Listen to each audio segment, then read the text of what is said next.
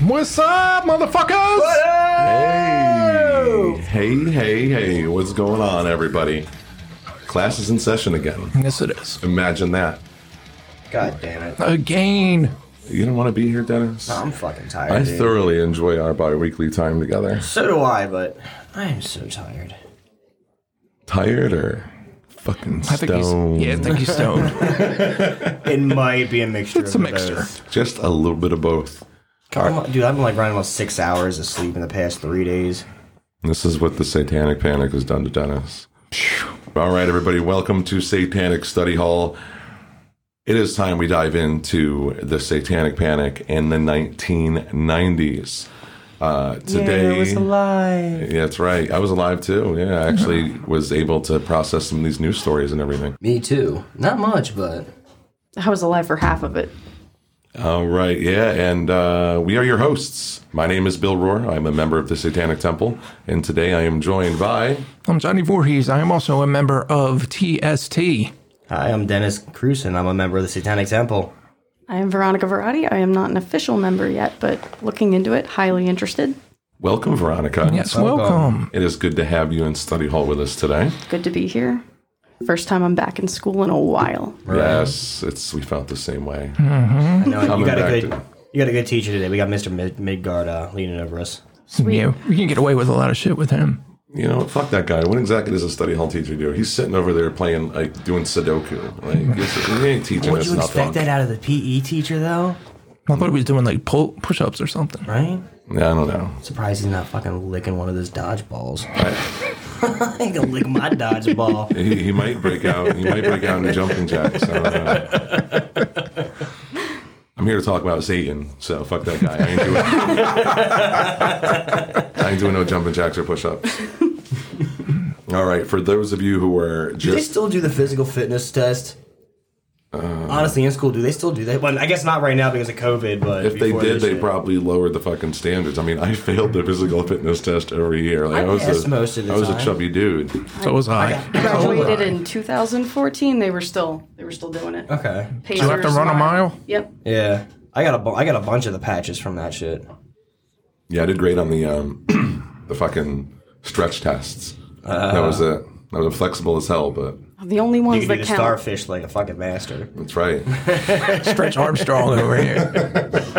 You know, I used to get picked on all the time too when I would do I don't know what the name of that thing was, but where So you, with the box, where you put your feet against the box and you have to stretch out in front of you. That is so old. yeah, When did you graduate? That's what I'm talking about. When I would take that test, this fucking Dick Dillon shock. I don't even know if he's still alive, to be honest, but he'd be in the background going, "Oh, look, I bet you Bill goes home and sucks his own dick."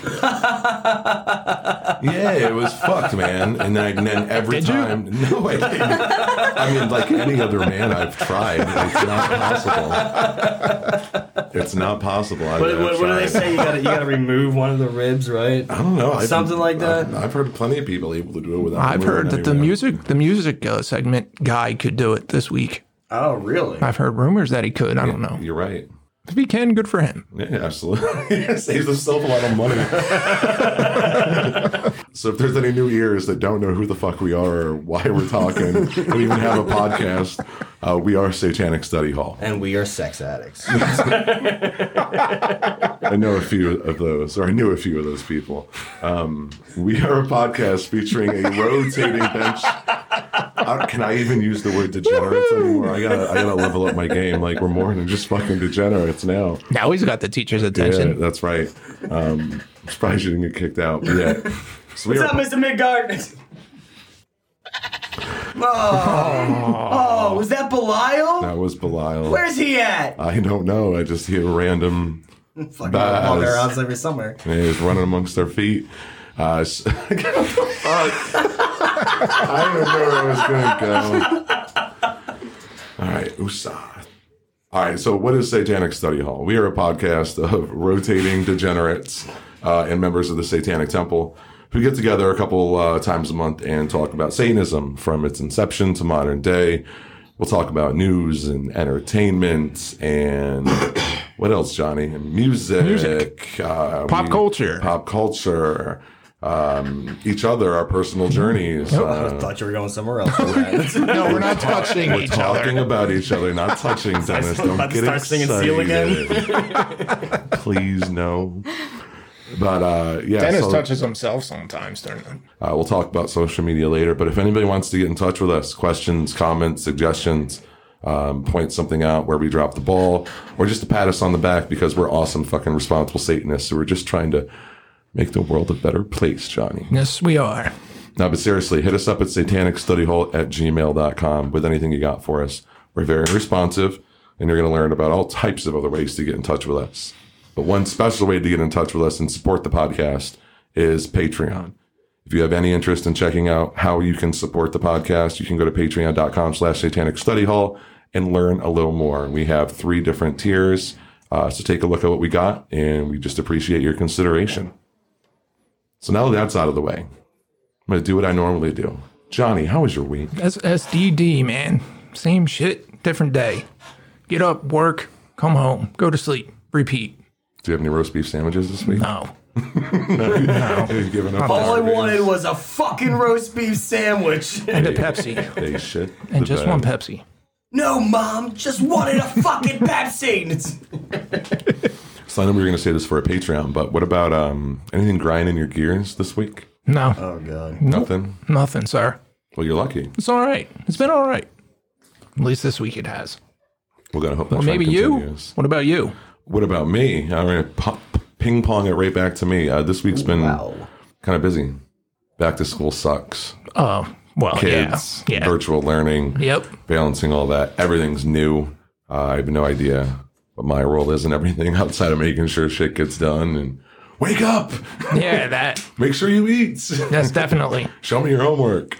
But that's pretty much it. So I'm figuring all that out. Still working 50 hours a week. And loving the podcast.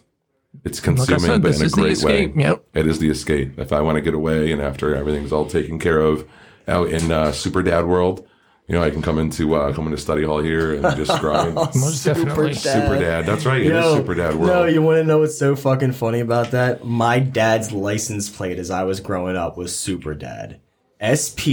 SPERDAD. Remember fucking Problem Child when they went camping and he got him the shirt and his hat said Super Dad and he got John Ritter the other hat and it just said fucking Dad. I don't remember that shit. Remember Problem Child? Yes, I do. Yeah. Remember when they all went camping and they were getting ready to go and they were fucking years, they were trying man. to corral Junior to get in the car or whatever and then he goes, "Come here, Ben, come here," and he goes, "I got something for you." But beyond the kid stuff and work, there really hasn't been much promoting the podcast, talking about it. The people that I've met online, like new followers on Twitter and people in the goat farm, and every day there's like 2 to 5, requests not every day, every week there's like 2 to 5. It's not a lot, but it's people are slowly starting to come in and flow in and participate. So It's a great thing. Watching that happen from afar, on top of all the other bullshit that's been floating around Satanic Study Hall,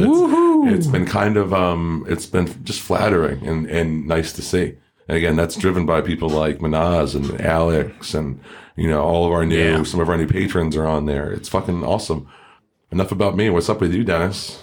My week, it's been hectic. I gave myself a break from everything. I went out. I left for the night, and our little friend Belial, I showed him his new home and took him out around the city and showed him some sights, and we had a good time. So we had a nice little break there. Anything else? No, I can't say. What about you, Veronica? Welcome to the podcast. What's new with you? It's been fun. I too work a lot, probably about 50 hours a week too, at this point, and it's been that way since COVID, this beautiful year we've had, and lockdowns went into full effect.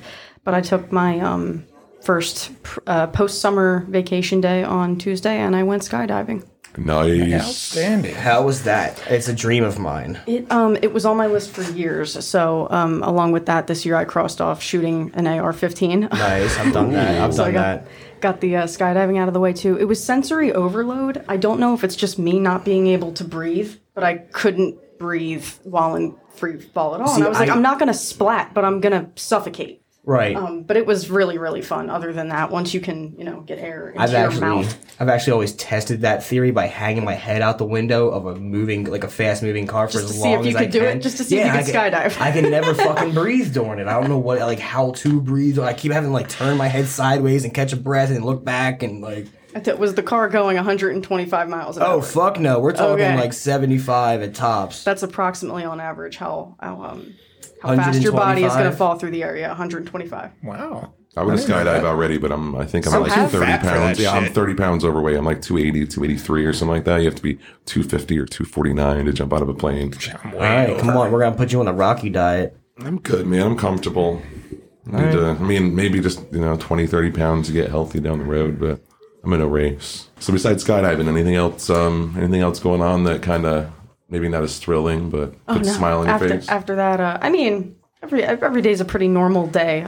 Job's been pretty stabilizing really well. So the skydiving, I think after that, I'm going to take it easy for the rest of the week because that was pretty cool. It's hard to top. It really is. It's like, oh, what have you done this week? I just went skydiving. I just jumped out of a plane.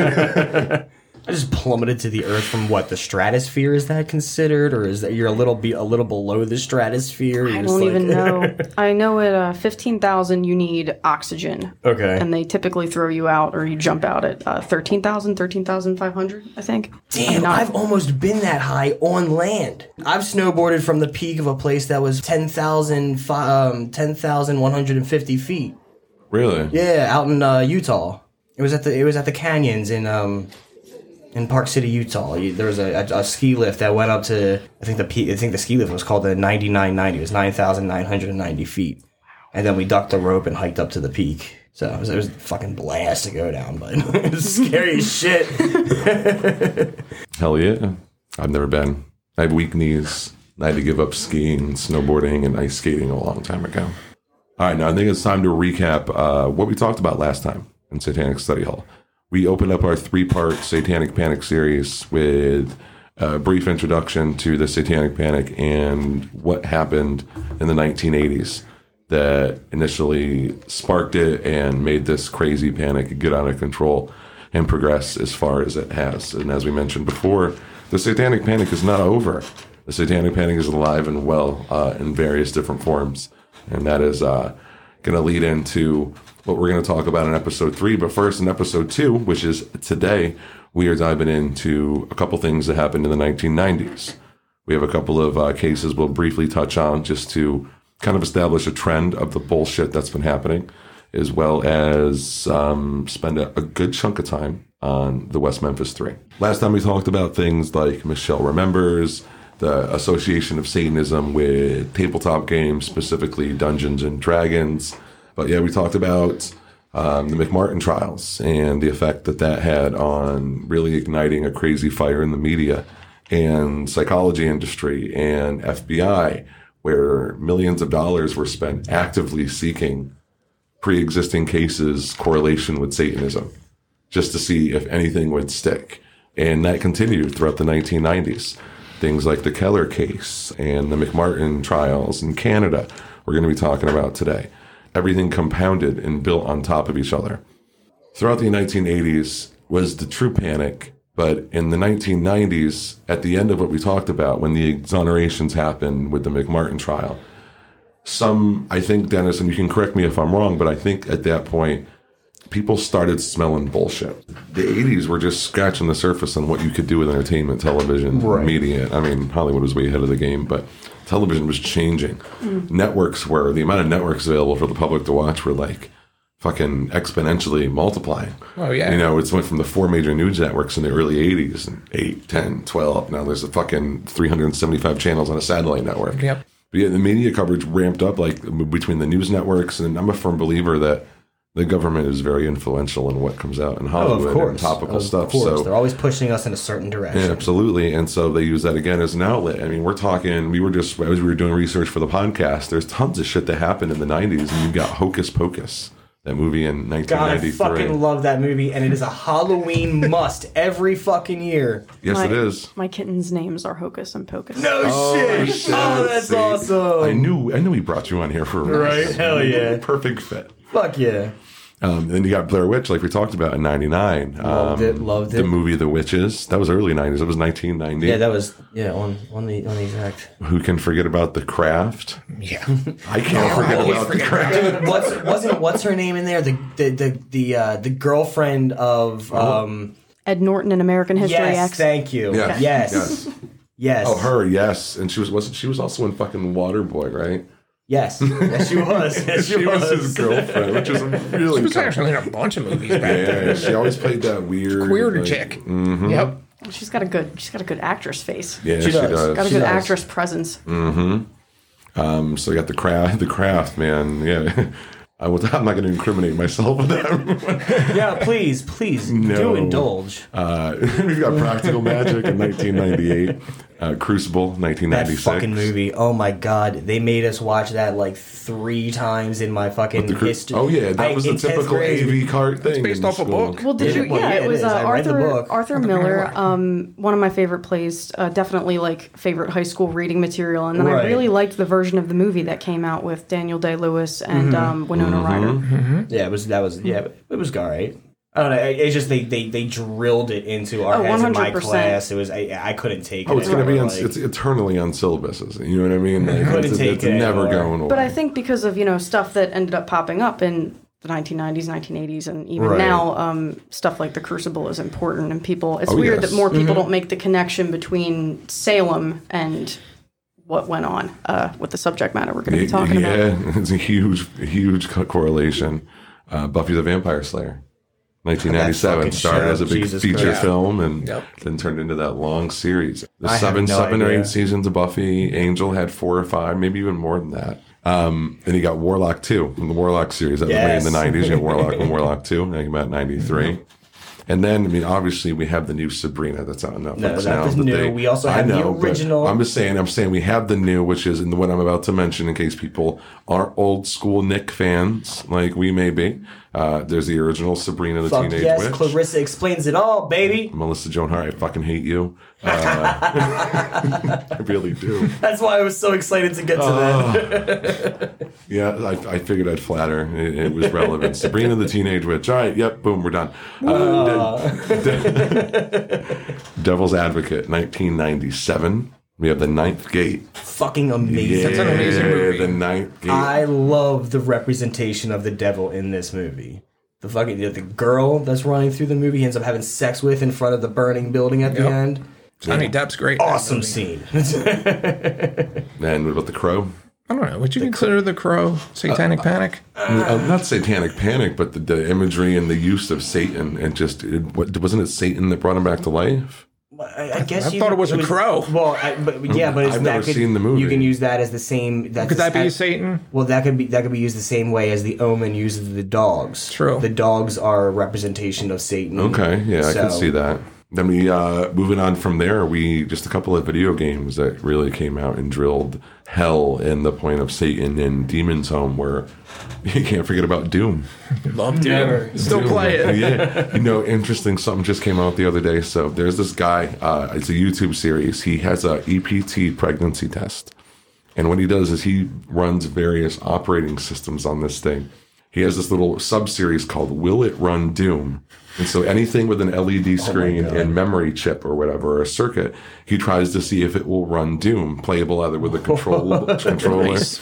So this guy wired an EPT pregnancy test. It wasn't playable with a controller, but it played the opening video and it had the start screen. So if there was a controller, you could play Doom on a pregnancy test. It was That's fucking amazing. awesome. But yeah, that game in general, I mean, there's just, the franchise is on fire. I mean, the movie's been done twice. Originally, Dwayne The Rock Johnson was in it. It's horrible. It was fucking horrible. I haven't seen the movie. He needs to stop. He's the richest man in Hollywood. Just bank your money and just stop fucking ruining franchises for me, please. Yeah, like Jumanji, you motherfucker. Yeah. It was a bad one. Oh, God. No Robin Williams movie should ever have to be made. No. And speaking of which, I'm so glad they did not redo Mrs. Doubtfire. You know, they were going to do that with Jonah Are Hill. you fucking serious? Jonah Hill? Jonah Hill was supposed to remake. I would have. I could have gone the rest of my life, even if it doesn't get made, I could have gone the rest of my life I without would've knowing they had that idea. Yeah, I'm so. I mean, it pissed me off when it was scrapped. And Doom was really fun to play. It was. I'm not gonna lie. I may have used a cheat code or two. Yeah, I think everybody's done that. Everybody's used the Game Genie. See, I didn't play a lot of. I didn't play a lot of Doom. My cousin had it, so I played it a couple times on his computer, but I never had the game myself. I think it was just more or less health and ammo. That's all you could really do as far as that. You can spawn power. It was computer, and then I think Sega Genesis release it? Super Nintendo did first. I think then Sega. I think that was the evolution. It all started on computer. See, I was a Diablo player. Nope, Diablo's on my list. Let's jump to Diablo then. Right. Diablo. Now, correct me if I'm wrong.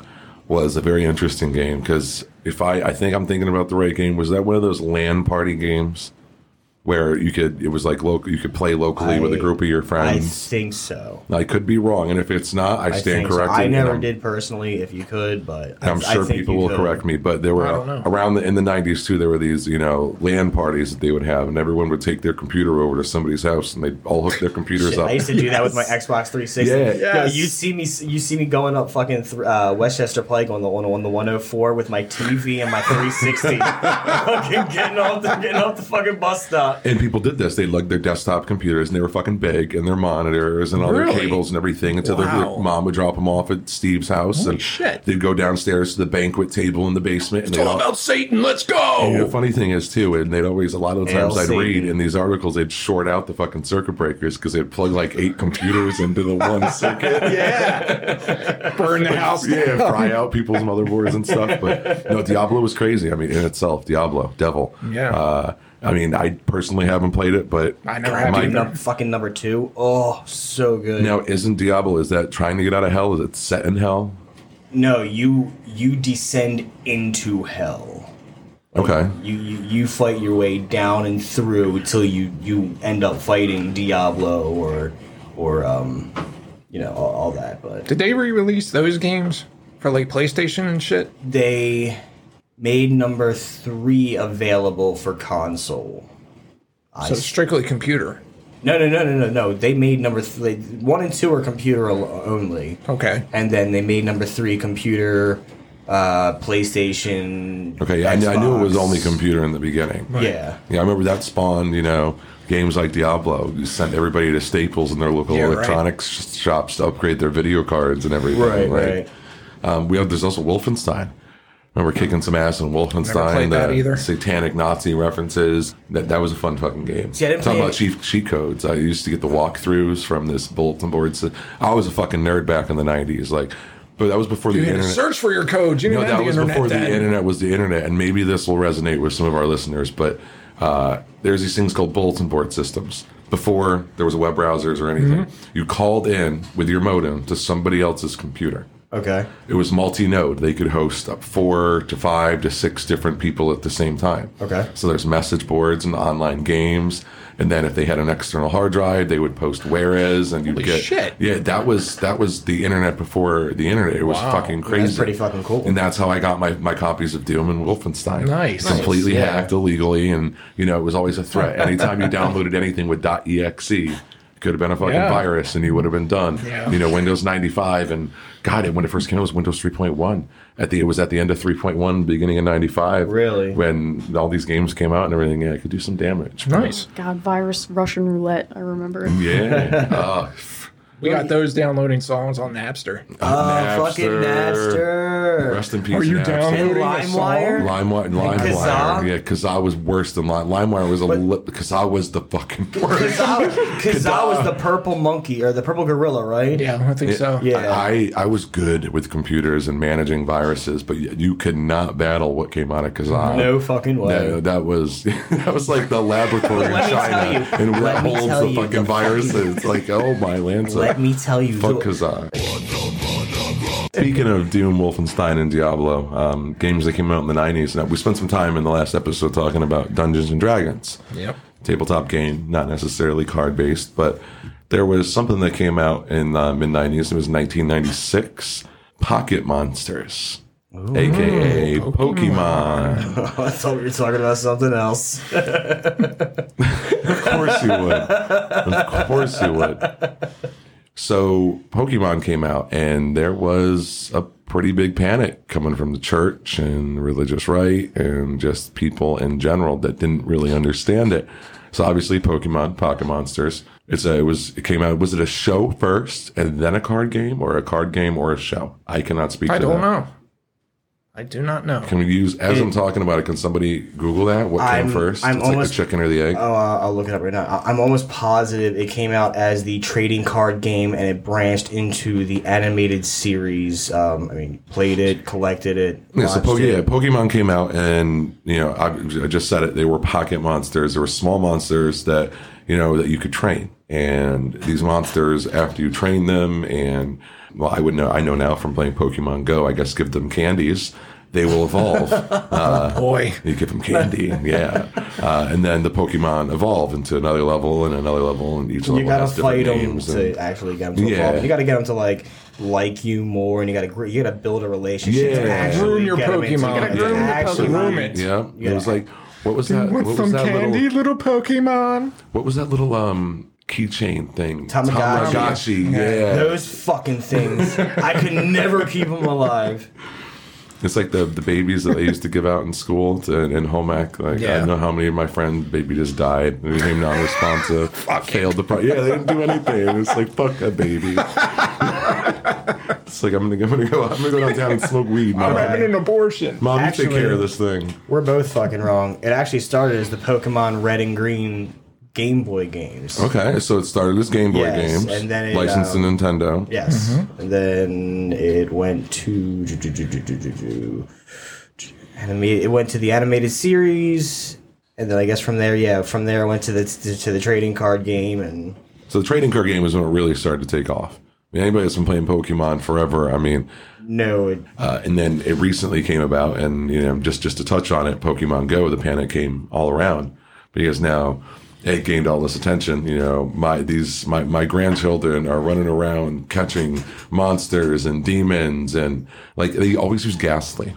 Ghastly is always the go-to Pokemon they use on PowerPoint presentations, or because it looks like a demon or a ghost or whatever. And then they use Charizard because he's breathing fire, and it's fire-breathing fucking hellacious dragon. Well, they use Hijinks. It's the purple one. That's the cross-dresser. Yeah. All right, so shifting gears and moving forward, we're going to jump into the Martinsville case.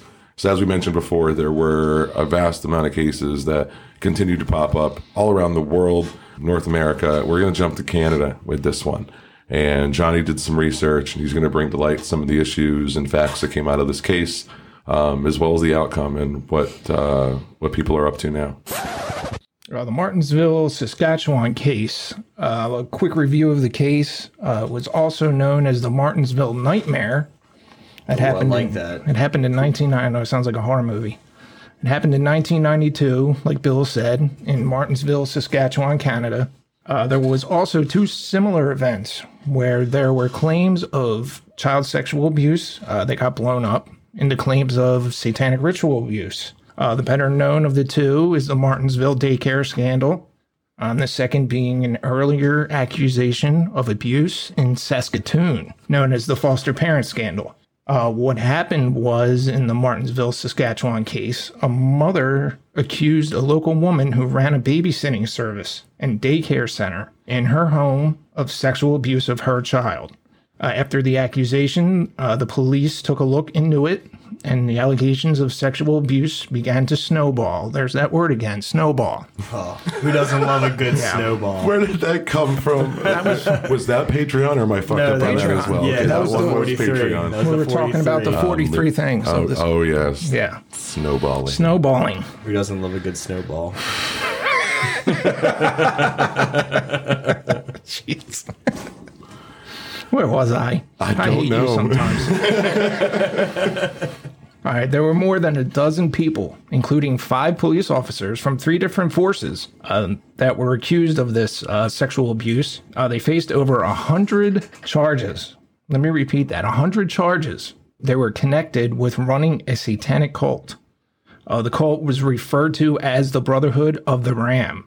The cult was said to have practiced ritual sexual abuse of a number of kids at a place called Devil Church.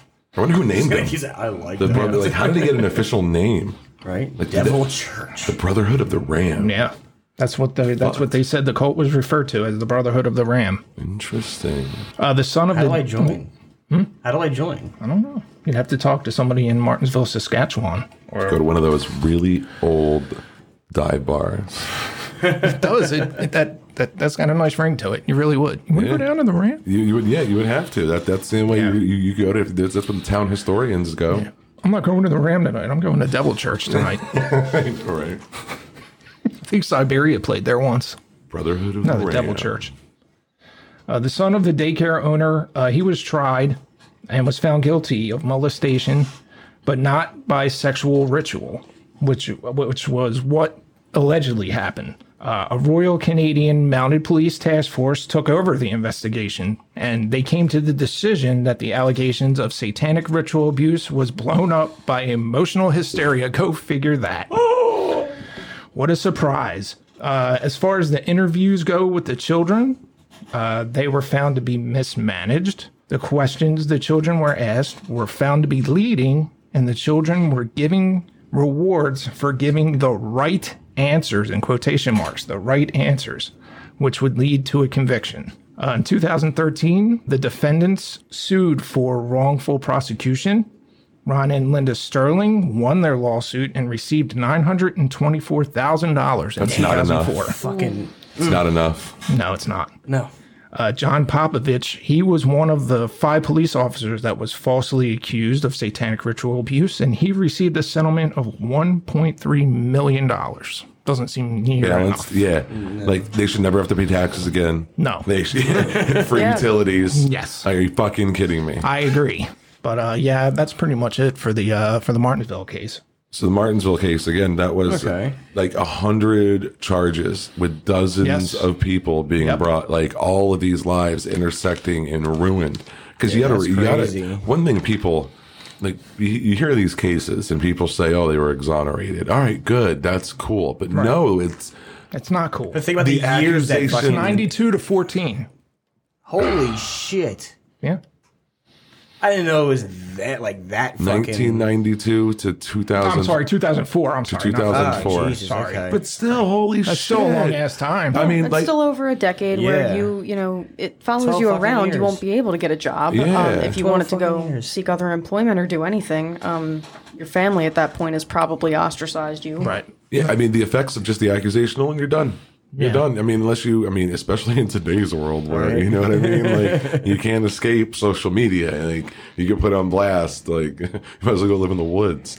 Yeah. But You're gonna get a back hashtag then, cancel on Twitter. the hashtag can't. Oh, yeah. That's what they say. I'm not a tweeter, It's so. everything, yeah. We're in cancel culture. What's the other now. one?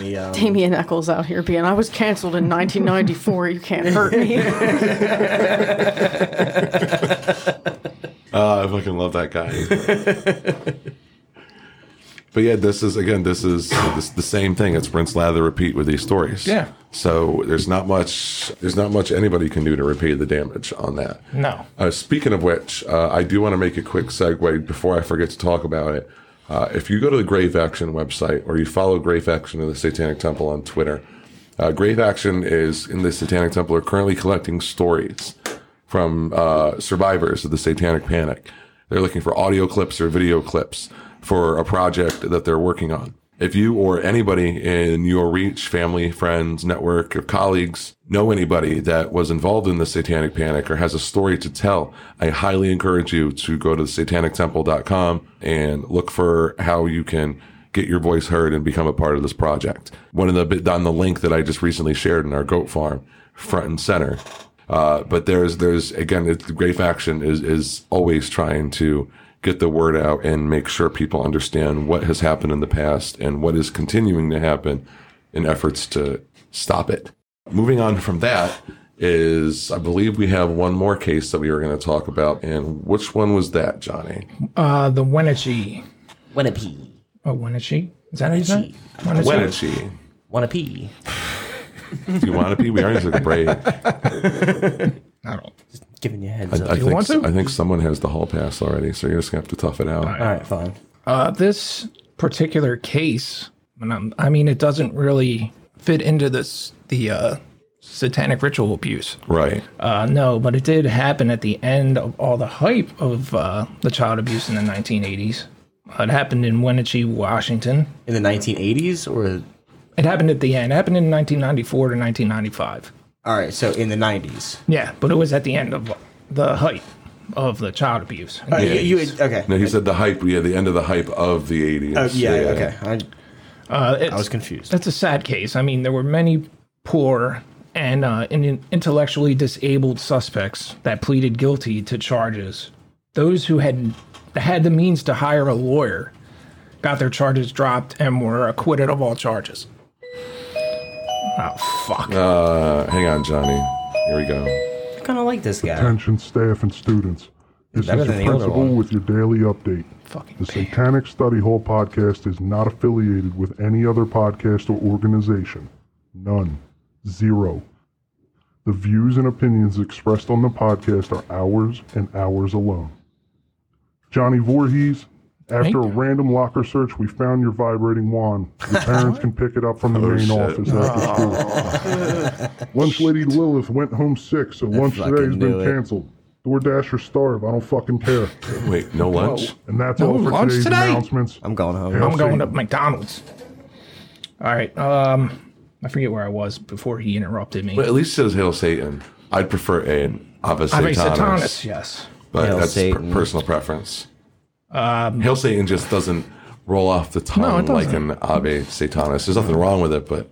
This particular case is pretty sad because many poor and intellectually disabled suspects pleaded guilty to the charges, while those who had the means to hire a lawyer got their charges dropped and were acquitted of the charges. Eventually, all cases were dismissed and all accused were released. The authorities paid damages to some who were originally accused. The accusations began in 1995. Detective Robert Perez was told by his 13-year-old foster daughter named Donna Perez that she had been sexually molested. Perez then proceeded on March 13th of 1995 to take Donna and two social workers in his police car to certain houses in Wenatchee that his daughter pointed out to be where the sexual abuse was occurring. She listed 22 locations. She stated that she and numerous other children were being abused regularly since January of 1988. The drive became known locally as the Parade of Homes, or the drive-by. Many people convicted were poor, like I said before. They were mentally challenged, and they were on government assistance. Lawyers for these people said their guilty pleas were coerced. Eventually, as far as the arrests go, there were 43 adults arrested. Damn. There was 29,726 charges of sexual abuse. Oh my god. Oh my god. And it was said to have involved 60 children in 1995. The government resources and the money and time alone. Yes. When we had fucking serial killers in the 80s and the 90s, everybody was too busy looking for Satan. Yes. Fuck. And also taking away from other child molestation cases that were credible. That were absolutely credible. Let's think about it. What serial killers were going on at this time? Eileen Wuornos. Yeah. Richard Ramirez. The people that were arrested, they were parents and they were actually Sunday school teachers. Many were convicted of sexual abuse of children, and they were accused of sexually abusing their own children or their foster children. Several claimed their confessions were coerced. No confessions were taped. No notes were ever taken. And the person that was doing the interviewing of the sexual abuse was none other than Robert Perez. Wow. I recognize that name. Yeah. Nothing was taped. No notes were taken. Man, that is sounding something real familiar. 16 adults entered Alford pleas. Now you're going to hear a little bit more about Alford pleas when we get into the West Memphis 3. But for those of you who don't know what an Alford plea is, it's a guilty plea that the defendants admit that the evidence provided by the prosecution would be able to convict them beyond a reasonable doubt in a case. 3 defendants were arrested shortly after sharing their criticism of the cases. Caseworker named Paul Gleason criticized the way that Perez interviewed the kids, and he was arrested for tampering with a witness. We're going to skip to 1999. The Washington State Legislature passed the Perez Bill, which requires child abuse investigators to keep accurate records of their interviews and does not allow investigations to be investigated if it involves their own children. As far as the trials go, prosecutors, they were unable to provide any physical evidence to support the charges against the people that they were trying to convict. Big surprise. I really, like, why couldn't somebody have even fabricated some type of evidence just for entertainment purposes? I agree. Like, there was nothing. Yep. I'm sorry. No, you're fine. It just blows my mind that over and over and over again, it's finding out what shit sticks to the wall. Yeah. Yep. What story that we tell juries works, so we don't need evidence at all. I hate that. It makes my blood boil. So that like journalists following that can make as much money as they want. Media personalities can make as much money. I mean, it's really. Is Michael Jordan a Satanist? What the fuck? Fuck you both, all right? It was fitting, Dennis. Like, I've listened to that segment probably 30 times. That was funny. Even taking editing out of it 30 times on my own. So thank you for that. You're welcome. It still makes me geek out. Good. The main witnesses of the case in the trial were, of course, Robert and Donna Perez. And Perez, as I said before, he was also the investigator of the cases. Later the jury acquitted them of all remaining charges, so nobody was ever found guilty. One juror commented that acquitting them was not a difficult decision for us, and that's a quote from one of the Alfred jurors. Right? Yeah. Some met with the people that were tried after the trial.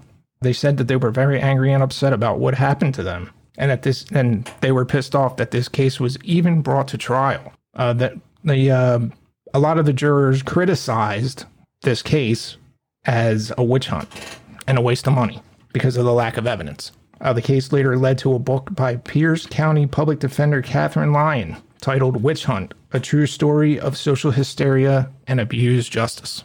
And that's all I got for that. Yeah, it's definitely not necessarily the SRA piece of things, but it's the same old song and dance. Getting creative in the 90s, though, that's for sure. Yeah. And their application of this blanket and umbrella of satanic panic and SRA and all of that shit. We are going to take a quick bathroom break. What do you think, guys? Yeah, I got to go. Yeah, I had way too... I think Baphomet. Yeah, I think I want to pee. Benil went on my leg. Yeah, because we just heard the I want to pee case. I want to pee? I want to pee case. Yeah, I think Belial wants to piss too. We'll be right back. Guess what? The fun is over. Now we're gonna get to the downright evil stuff. Oh no!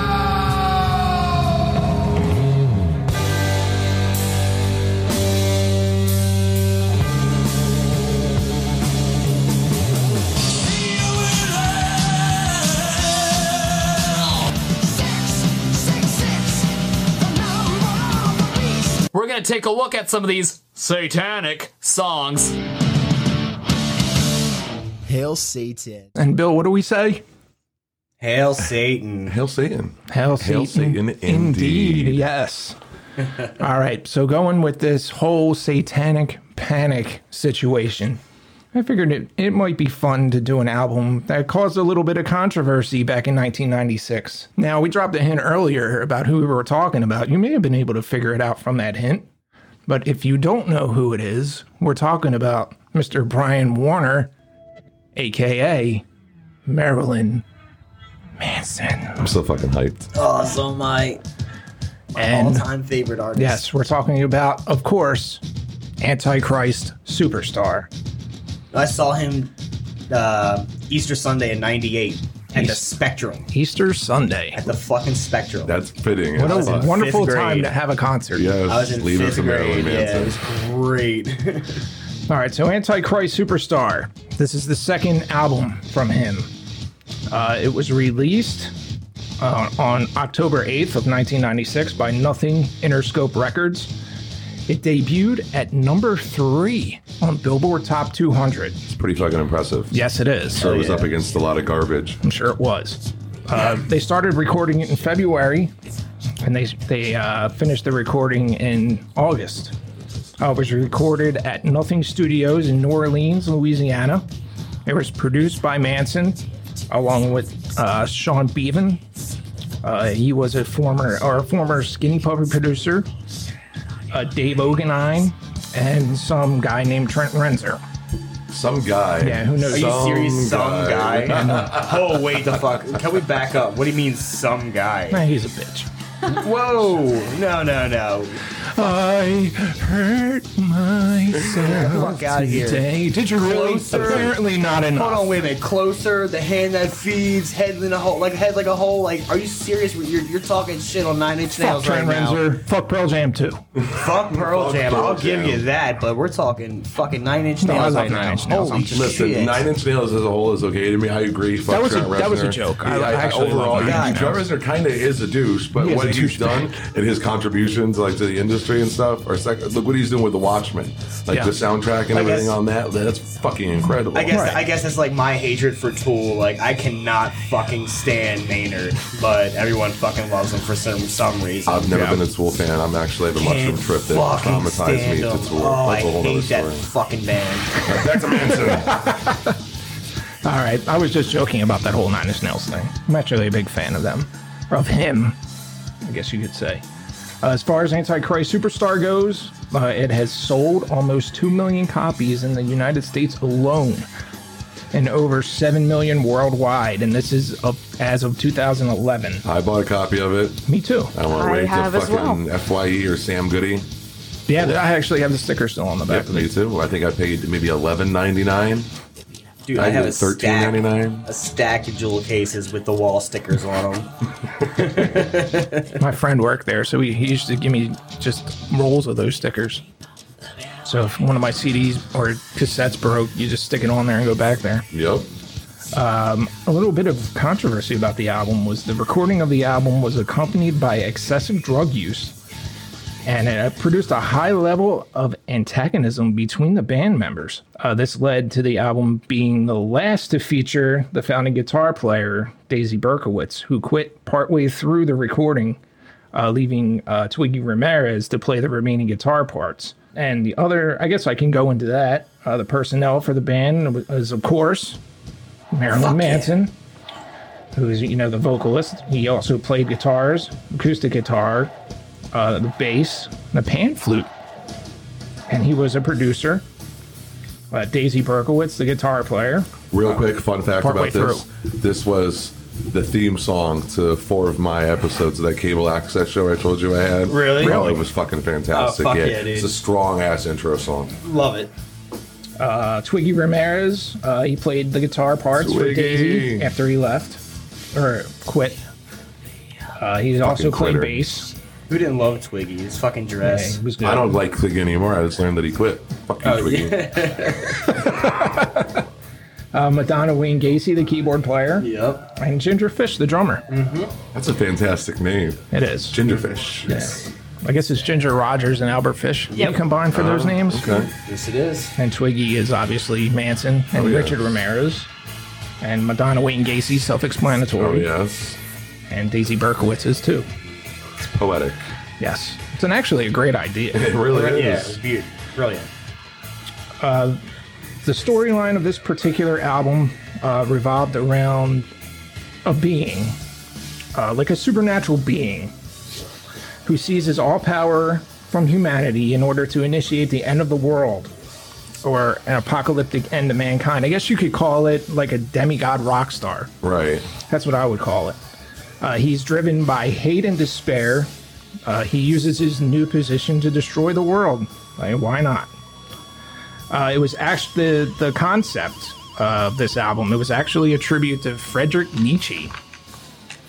Specifically, his philosophy concept of putting yourself through a transformation to become something superhuman. Now, of course, with this album came the controversial tour, which was the Dead to the World tour. It's all over the news. Yes. Oh my It was gosh. heavily criticized The video clips. by the Christian right. Most venues that he played at were picketed by religious organizations. Thank you, Kurt Loder and Tabitha Soren, for yes, my two favorite MTV, two of my favorite, but they told me all about all the protests and taught me a lot about Manson in the 90s. Yeah, they were picketed, as I said. Most of the venues that he played at on this tour were picketed because of more accusations and rumors of onstage drug use, sex with animals, and satanic rituals, which included human and animal sacrifices. I was about to say, do you remember the rumor passed around that he wouldn't start the show until the puppy was sacrificed and thrown back up on stage? Yep. Yeah, I remember that one. That was huge in school. I also heard a rumor that he was Paul from the Wonder Years. Yes, I remember that one. Yes. Shit, I forgot to mention that. Yeah, it's. I mean, I actually thought it was Billy true. Corgan was the kid from Small Wonder. I was convinced that he was Paul from the Wonder Years until I snapped out of it. And now, along with the criticizing of the Christian right and the religious organizations, there were also some acolytes that came along with Antichrist Superstar. Mostly, it was praised by critics for its production. As it should be. It's fucking it was great. Beautiful. Kerrang! They actually listed it 3 times. It was listed as third best album of 1996. It was placed at number 14 on their 100 albums you must hear before you die. And it was number 88 on 100 greatest rock albums, and that's from Kerrang! Nice. It made Q's list of the 50 heaviest albums of all time in 2001. Speaking of lists, this song is like my top 10 of songs to fuck to. Tourniquet? Yeah. Ooh, Yes. That's a good choice. Yeah. Oh, yeah. I gotta try Yeah, that. you do. Have you ever fucked a German polka? German polka. Yes, No, I'm talking I haven't. about. I'm telling you, give it a fucking shot. Yeah, I fucked a Rammstein, but Like, that's a given. But no, try German polka. German polka. Yes. It has the same effect as ballerina music. I don't know. Is it gonna set Never the fucked a mood? ballerina. I don't even. Does What it the s- fuck is ballerina music? I don't know. I just What, like- picture the music box Yeah, shit music with box the shit. ballerinas spinning around. Dance of the Sugar Plum Fairies. Yeah. There we go. Thank you. Someone that knows what they're talking about. I should know. Just do that. Yeah, right? Do that one romantic night. I want to fuck to the one circus woman. theme song. Yes. Yeah, that'd be great. Not Killer Clown, the theme song to Killer Clowns from Outer Space. do it is on my dressed up sex as playlist. Pogo the Clown. There you go. I'm telling you, the theme song to Killer Clowns from Outer Space is on my sex playlist. soon. Really? Yeah. All right. Put you in the mood. All right, Brian Sorry, Warner. Johnny. Yes. All right, NME. On their 2009 100 Greatest Heavy Metal Albums listed Antichrist Superstar as number 92. All right, so let's get into these songs, these controversial, hateful songs that he wrote. Most of the lyrics, of course, were written by Manson himself, except for, I believe, Irresponsible Hate Album. That was written by him and Twiggy. The album itself is in 3 parts. Cycle 1 being called the Hierophant, and that consists of the first track, Irresponsible Hate Anthem. Number 2, The Beautiful People. Number 3, Dried Up, Tied, and Dead to the World. And number 4, Tourniquet. 5 through 11 is Cycle 2, Inauguration of the Worm. And that consists of Little Horn, Crypt Orchid, Deformology, Worm Boy, Mr. Superstar, Angel with Scab Wings, and Kinderfield. Cycle 3 is a Disintegrator Rising, and that's 12 through 16. That's Antichrist Superstar 1996. Minute of Decay, The Reflecting God, which is my favorite song, and Man That You Fear. And there's also a hidden track, track 99. So I guess you could say there's 17 tracks on this album. I miss hidden tracks on albums. Right. Track number That was a 99. trend for a long time. It has different names. Some people call it Revelation 99, and some people call it Empty Sounds of Hate. So, I mean, I'm sure everybody's already heard the album. So, I mean, what's really left to say about this record? Now wait. What? Now, that is a fair assumption, but there are a lot of young ears, Right. that may unfortunately only be subjected to a small little genre niche of dark satanic music. Well, that's true. Yeah, you're right So about if you that. haven't, obviously everyone knows Manson's in the scene, but if you haven't given this full album, not 1 track, not 2 tracks, not just the beautiful Right, people, don't just and be listen done to the with it. beautiful people, yes. Listen to it from start to finish and appreciate like the flow Like there was that people used to actually plan out the structure and progression of songs on albums. Right. Now albums have become collections of singles. And it's fucking sad. That's true. But please listen to this album from start to finish. You won't regret it. Right. And by the man himself, Marilyn Manson, what he said about Antichrist Superstar, he said, Antichrist Superstar is about me growing up and wanting to become something that people would adore. Instead, I grew up and became something that people hated. Oh, you agree with that, huh? Belial's right there with you. Yes, he agrees with it. As far as Antichrist Superstar goes for me, I think this album communicates pain and passion. I think it combines hate and fear. And I think it combines all of those in an unholy sound and fury that only somebody like Marilyn Manson could deliver. Its concept, its production, its lyrics, his vocals, I think they're stellar. I think it combines all genres of rock, from Black Sabbath, I think to Queen, to even David Bowie, sprinkled in. It's got goth style from like Bauhaus, thrown in for some good measure. I mean, it still stands the test of time today. Most certainly does. And it's probably more relevant today, I think anyway, than it would be in 1996. So, I mean, hail Satan, hail Marilyn Manson, and hail him for not bowing down and staying true to himself. Hail right Marilyn Manson. Hail Marilyn Manson. Dennis, you are wigging out over there and having a good old time. This is my all-time favorite song by this motherfucker. Every time it comes on, I go fucking crazy. So I know Manson means a lot to you. If you're going to sum up the impact that his music, or you meeting him or going to his shows, like what does that had on you overall? I don't know. It was I got into Manson late second grade, early third grade. I found my mom's copy of Manson. I guess it wasn't even that. No, I guess it was 96. I saw him in 98, which was 5th grade. So I guess it would have been 3rd grade that I found Manson. And I heard I put it on instantly, fell in love with it, and I don't know. It hit me close, and then, with everything that went on in that time period into the early 2000s, and, I was always fucking called weird for listening to him and all that, and then, I guess not then, but, I don't know, yeah, like you said, with me meeting him, I got the chance to meet him after, how long would that have been? 90... I guess I found him in 97, 97, 96, 97, and then I met him 2018 in August in Atlanta when they were doing that Twins of Evil tour. It was him and Rob Zombie. Okay. Got backstage passes to the show. My mom has a friend who was his tour manager at the time.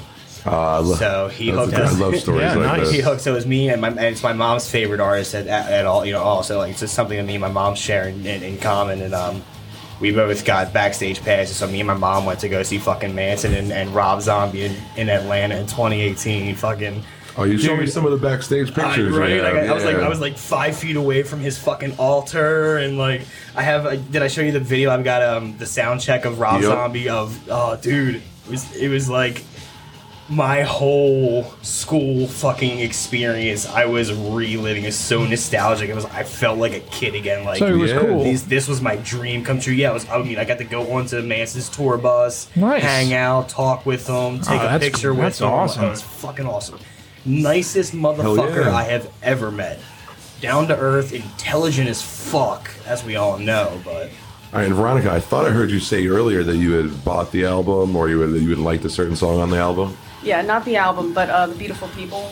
My favorite podcaster's favorite song of all time. I mean, still very popular one, probably the most. But I've just found that, like, people from all walks of life in my life like that song. One of my Christian coworkers, even now, it's her ringtone. It's been her ringtone for as long as I've worked with her. So I just think, like, that's pretty cool. I'm still working my way through all of the albums. And I love his biography. Raised as a Seventh-day Adventist, and then goes into school for music journalism, and comes out with Marilyn Manson and the Spooky Kids, which was then cut down to just Marilyn Manson. Right. So just really interesting, yeah. Yeah, he's a hell of a guy. He's doing a lot of media appearances now too. He's a movie star now. Yeah, and a TV star. And the TV, he was in Sons of Anarchy for a while. The TV appearances that he's doing is completely like dressed down. If you don't know if you're not looking for him, you won't notice them. Mm-hmm. I saw a scene he did in, I'm not sure if it was like Law and Order or CSI or something, where he played a waiter. And I'm looking for the track Dennis wants me to play. It's 15. There it is. There it is. We burn our door like cigarettes. I think this is the best song on the album. Yeah, this is between this and The Beautiful People. You know, Tourniquet's up there too. I don't know. I think I've listened to Tourniquet. Oh, come on, Irresponsible Hate Anthem? Are you fucking kidding me? More than The Beautiful People. I mean, I was young when this album came out, so I latched on to the music, and Beautiful People was the awesome. Like I was telling Johnny, they used The Beautiful People for WWF Monday Night Raw theme song intro. Right. Yeah, it's hype music. It's that fucking drums. Like you're ready for battle. See, like with me, it was that like shit breaks in. With me, it was that song 1996. Like I was a very aggressive and angry child, and that it just helped me fucking release all that shit. Yeah, Rage Against the Machine did that to me too. A lot of that shit. All right, well, as usual, stellar review, Johnny. Thank you. I like this one. This fucking album brings back a lot of memories. Yeah, it does. So thank you once again. I don't know. Hail Marilyn Manson. Hail Marilyn Manson. It was Mechanical Animals for me. I think that came out in 99. Yeah, that was the one after. Yeah. Just sitting there playing Sega Genesis, Earthworm Jim, and listening to Mechanical Animals. I forgot to mention that in the review. It's actual a trilogy. It was Antichrist Superstar first, and then it was Mechanical Animals, and then it was Holywood. Yeah. So there you go. Even more stuff to listen to. Hell yeah. All right. Thanks for hanging out with us for the music review. We'll be right back.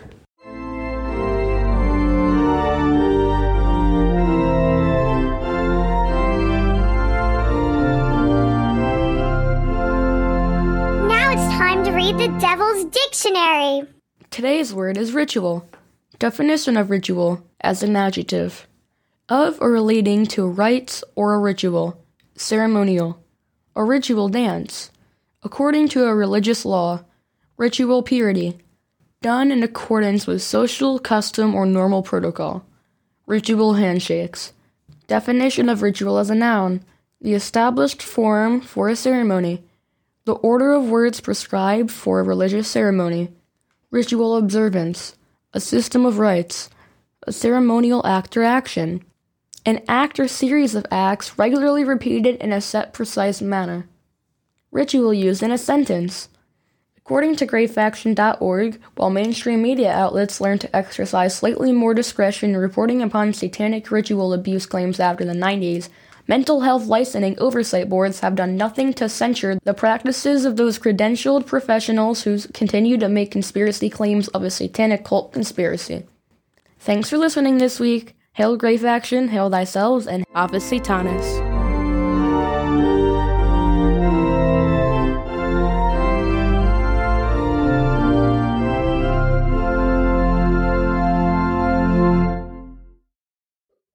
I fucking loved growing up in the 90s. The music, Manson, 9 Inch Nails, Rage Against the Machine. I mean, Fuck you yeah, name dude. it. Lots of cool parts about growing up in the 90s for sure. But Purple I don't have ketchup. much 90s reference. I was born in 96. Missed out on clear Pepsi, purple ketchup, the beginning of Pokemon. I was there for green ketchup, though. Well, the green ketchup came with the purple ketchup, same time. I thought it was during Shrek. Okay, we'll figure it out. I do not remember purple ketchup. Where did purple ketchup come from? Heinz. They did purple and green ketchup. It was in a squeeze bottle. Was it part of some promotion or something? Like Ghostbusters or something? It was out for a good It was a Barney. 6 years. It was a Barney promotion. It must have been that fucking That friendly fucking purple dinosaur. Another great part of the 90s. Barney is a dinosaur from our imagination. Then I know dinosaur sensation. That's all I know. I don't know what goes in between. I'm sorry. So yeah, I guess that was. I think what year that was. 91. That was a perfect funnel of talking about some of the fucked up shit in the 90s. And Exactly. we're here for the Satanic Panic in the 1990s, and the biggest focal point when it comes to the Satanic Panic throughout the 1990s, when it comes to cases and impact, was the West Memphis 3. We've talked about this. We've mentioned the West Memphis 3 in conversation and Patreon episodes right from the beginning, and it keeps coming up. And we figured we'd dedicate a good portion of this episode into diving in to the atrocities and the story. With us, obviously, we have Dennis and Veronica, and they are going to take us on a journey, give us a little backstory. If you're familiar with the cases or not, it's definitely, hopefully, going to provide you some insight. Dennis, Veronica, it's all you. Take it away. Before we get started on this journey, you will hear us talk about something called Paradise Lost. That is a 3-part series that HBO put out. They were in the courtrooms during this investigation and trials and all that. And they filmed everything, so you can go on and you can watch all that. But I just wanted to let you know this is something we will be referring to, so you're not lost. So it all starts the night of May 5th, 1993. On the night of a full moon. Was it a full moon? Mm-hmm. Dude, case solved. Werewolves did it. More likely than the West Memphis 3 doing it. Yeah. As much as it pains to laughter and, diving into something so serious, yeah, you're absolutely right. It's way more likely. 3 boys, Christopher Byers, Steve Branch, and Michael Moore, were last seen about 6:30 playing at the edge of Robin Hood Hills. Now, Robin Hood Hills is just a section of woods that separates I-40 from this sub-community that these children lived in. About 8 o'clock, well, a little bit before 8 o'clock, Christopher Byers' father, John Mark Byers, called the police. My kid's missing, right? Mm-hmm. I do the same fucking thing. Yeah, enough time had passed. I'd say I'd do the same thing. Right. Police show up, take his statement and all that, and they leave about 8:40. No more than 2 minutes later, they get another call. This black man had run into the Bojangles. That's about a mile down the road. It's a restaurant? Yes. Bojangles? Huge in the South. I mean, when I lived down in South Carolina, they were all over the place. Funny enough, I think it was a Bojangles. It was either Bojangles or Hardee's. Had a huge hepatitis A outbreak down right outside Greenville. And it's probably from random people running in, leaving blood all over the walls and right? Nobody investigating it. So, yeah, so they get this call that this black man ran into Bojangles covered in blood and mud, and he ran into the women's room, but like smeared blood all over the walls. And I mean, what's the point in doing that? Like, no, wait. Very disoriented. He ran in extremely disoriented and upset. So she pulls up to the drive-thru, and the manager, explains everything to her. And this man had just left minutes before the cop had pulled up, so he had to be in the general vicinity. She had plenty of time to look around for him. I think they said he left the restaurant going north towards the dumpsters, and he had left maybe like a few minutes before she pulled up. Right, yeah. Right.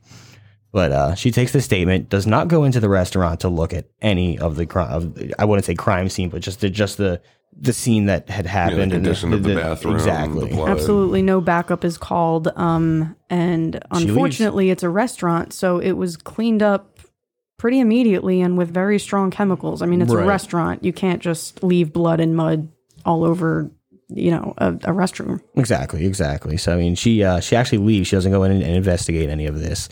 Takes a call about a couple kids that were egging a house. The parents round up some of the neighbors and all that, and they go into the woods themselves, and they're searching for these kids for hours out there.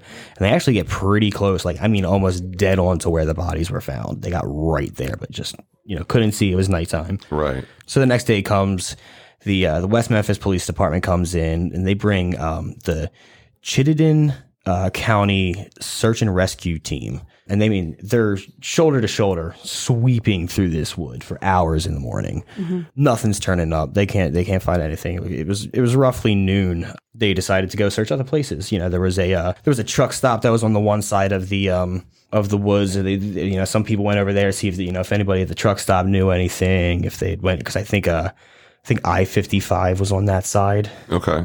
So this one cop, Steve Jones, decided to stay behind, and he's searching around and he's looking, and there's it was a man-made rain water runoff, and they called it the 10-mile bayou diversion ditch. It was basically a drainage ditch, right? Yes. Right. Yes. But it always had water in it, but a very muddy bottom to it. So he's moving his way towards there, and he sees a black shoe floating in the water. Radios it in, and Sergeant Steve Allen comes running down, and he just immediately just dives into the fucking water. And it's like quicksand. It's like, and so mud is... I think it was up to like halfway up their shin, and he's like sucking his feet out and all that. And when he does, a body floats to the surface. And that was Michael Moore. Michael Moore. They leave the body there, and he continues to search, and he sees like sticks that are poked out of the water, like very oddly, like not in a natural position. Exactly. He pulls one out, and there's a white shirt and pants wrapped around it, and it's kids' clothes. Mm-hmm. And he keeps searching. They end up finding all the clothes except for I think it was 2 pair of underwear and a sock. Yes, but they find the other 2 bodies. They pull them all up, and they actually left the bodies out. Like, they didn't call the... Well, not yet. And when they did call the vehicle that was supposed to take them away, the woods at that time was actually so thick that they had to carry the bodies themselves out of the woods and put them into the vehicle. They already had, like, maggots on them. And speaking about details on the bodies, they were tied. It was wrist to ankle, each side behind them. So the bodies are arched backwards, and they were tied up with their shoelaces. Both Michael Moore and Steve Branch were beaten in the head, with Steve Branch also having a bite mark like right above his eye. Well, later during the trial, they tried to claim that was some satanic indication that it was done by Satanists. Oh, was it? Yeah. And then it also could have very well been done by an animal. I mean, I've been or a sex offender. Yeah, or a sex offender. Exactly. Like it definitely wasn't Damien Eccles or any of the West Memphis 3. That's for sure. Right. Going to Christopher Byers, his penis was filleted. It was skinned, and the top from where the circumcision is up was chopped off. His scrotum was completely cut off. Repeatedly stabbed all around his groin and fucking horrible. And of course, the first thing that anybody is going to come to the conclusion of, especially after the 1980s and everything we learned about in part 1, was Satanism because of the extreme. The Rivera documentary that you sent me, that actually for its time became the most widely watched documentary up until that point. Mm-hmm. The Geraldo Rivera documentary. Yeah, is that 2-hour one we watched? Yeah. Oh man, I couldn't stand that shit. Yeah, it was rough to watch. That was horrible. Anton LaVey's daughter, I think, Zena. Yes, it had her and a lot of people on there. It had the other spokesman of the church, but he made a branch. I think we talked about this before in another episode. He made a branch off of the Church of Satan, and it's like the Sons of Werewolves, or it's like the Temple of Werewolves, or something like that. You definitely mentioned that before. I know what you're talking about. I can't remember the specific name. So these kids are found. All types of red flags are going off. What happens next? Well, the next day, what would that be? May 7th. Damien Eccles is immediately brought in for questioning. Now, the reason being, the guy who found the shoe, Steve Jones, was Damien Eccles' parole officer. And friends with another parole officer that was, local to the community, who had frankly kind of been infected with this kind of satanic panic to the point where he had put together like his own little task force. Would that be Officer James Sudbury? That would be Jerry Driver. Oh, Jerry Driver. Yeah. Okay.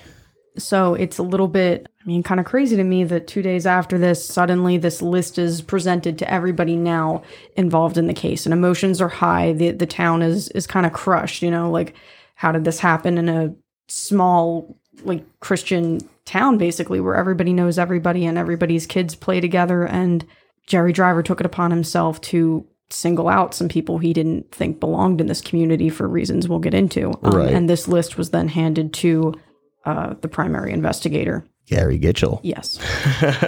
So gotta love Chief Investigator Gary Gitchell and that beautiful mustache of his. So he looks just like Jim Leahy from Trailer Park Boys. Yes, he does. I'm mowing the air, Rand. Jim Leahy, John Dunsworth, rest in peace. He was the liquor. Love that guy.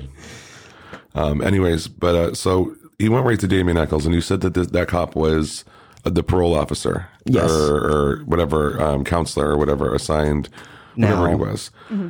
So this Damien Eccles, he obviously had been in trouble because the cop that found the shoe that you were telling us about had a previous relationship with him, whether he was a parole officer, probation, or whatever. What kind of life did Damien lead, or what kind of kid was he? somebody that didn't fit in for a bunch of very silly reasons. Black hair, into metal, wore black. I've heard it described that he didn't wear much outside of black. The reason he wore black was his girlfriend thought it looked sexy on him. So, I mean, if, he's in love with his girlfriend. Of course he's going to wear black. You think I look good in it? Fuck you, I'll wear it for you. There were a few instances where he and that girlfriend had, I guess, tried to run away at some point. Yes, there was one night they actually held up in an abandoned trailer in the same trailer park that Damien lived in, and were caught. They were caught in there. I think they were caught having sex, but... Fucking right on, Damien. Fuck yeah, Damien. If that is correct, fuck yes, Damien. Get it. Teenage interactions that caused a stir with this girl's parents at the time. And Jerry Driver and the other parole officer didn't take very kindly to it. And at some point, there was some institutionalization that had happened. Wasn't he given like a full disability status? I think it was by Dr. George W. Woods. I think so. Yeah, okay. Yeah. And that's kind of the extent of what I know. It was a little bit, I think, well known that he was experimenting with Wicca. He had some, again, mostly to do with music and literature, to my knowledge, things they later found in his home, which we'll also get into, that they decided was, pretty damning as evidence for somebody, a kid to be into. And the other two, Jason Baldwin, to my knowledge, ended up on the radar for being Damien Eccles' best friend. Well, the reason they both got on the radar is because Damien and Jason were both had previously both been arrested for vandalism and shoplifting. Okay. So they already had police records. The police already knew who they were. So they were associated criminally too. Yes. Yeah. What about Jesse? Yes, petty criminals. How did he pop up on the radar? I mean, I know they all hung out, but... Yeah, he was associated with them. They weren't really friends.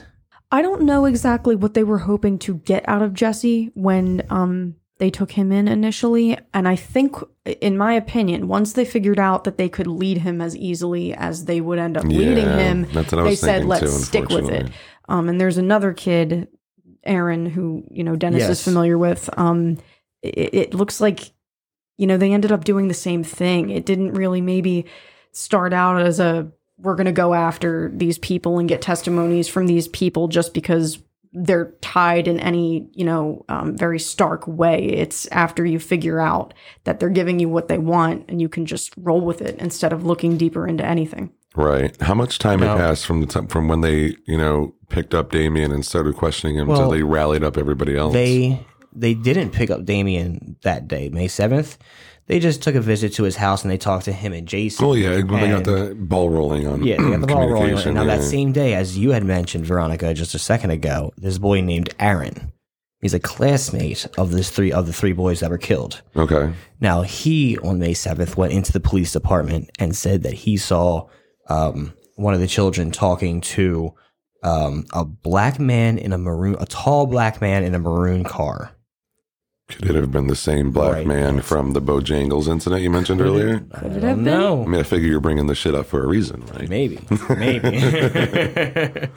So Aaron kind of, from that point, again, he's a young kid. He was classmates with the boys and was sort of led in this direction where the story just got more and more unbelievable. He said at one point he was there, he was in a tree, he was watching them be sexually assaulted and murdered, and he eventually escaped at one point. None of it added up. It kept changing, right. And it's a little kid who wants to get out of this interrogation room. But unfortunately, the prosecution used it successfully. And they were leading the fuck out of him the whole time, wasn't it? And then came the Miss Kelly confessions. During the Miss Kelly confessions, they coerced Mr. Miss Kelly. They used his lack of intelligence. He had an IQ of 72, and they basically started with, all right, well, when were you guys in the woods?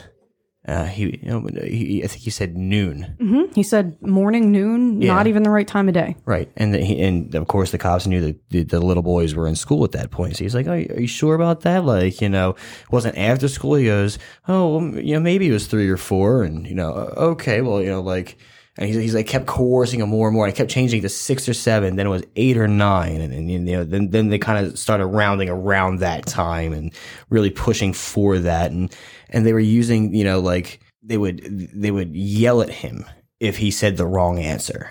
So he would then back up and he would start the entire thing over and say sentence for sentence what they're saying. He was literally repeating back what they were saying. The same tactics used in the McMartin trials with all of those children. Yes. The same tactics. We find a reoccurring pattern here. Yeah, makes me sick to my stomach, and this shit still happens today.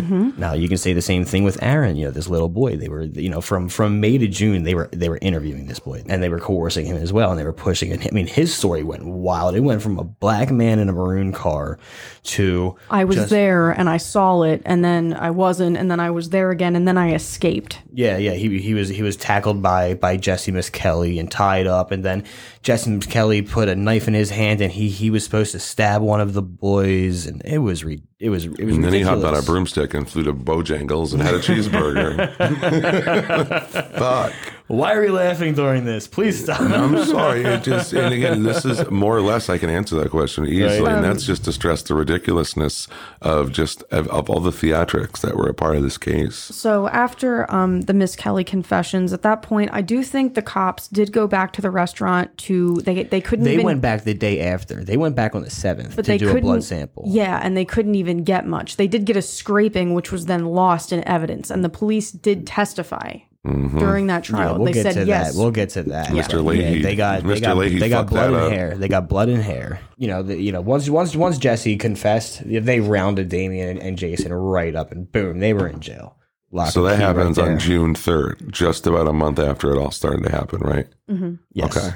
All right. So after the arrest, Jesse, of course, withdrawals. He's wondering why he's in jail. Like, what the fuck's going on? Like, I didn't do any murders. Like, He what are you thought talking his about? lawyer was a police officer. He didn't understand at first Yeah, I that remember his hearing about lawyer that, yeah. was working for him. Wow, I didn't know about that. Representing his defense. He didn't understand that. Yeah, it's wild, isn't it? Yeah, that's crazy. Adds a I didn't know whole nother anything element about. to- Yeah, that's ridiculous. From the arrest down to September, the defense was not getting any of the information that they were supposed to be getting. None of the paperwork. Like, it was very slowly trickling down to them. Like, they didn't get Aaron's confessions until September. They got that going on. They go into the preliminary hearings. Right there, they say Jesse's going to be tried separately. That was because of the confessions? Because he withdrew his confession. Okay.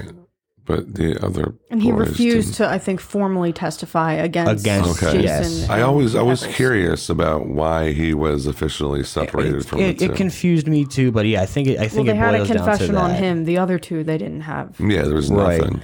So after they get this confession out of Jesse, of course they're going to go right away and pick up Damien and Jason. Right, boom, arrested. Everyone's thrown in jail. They've got their murderers. Yep.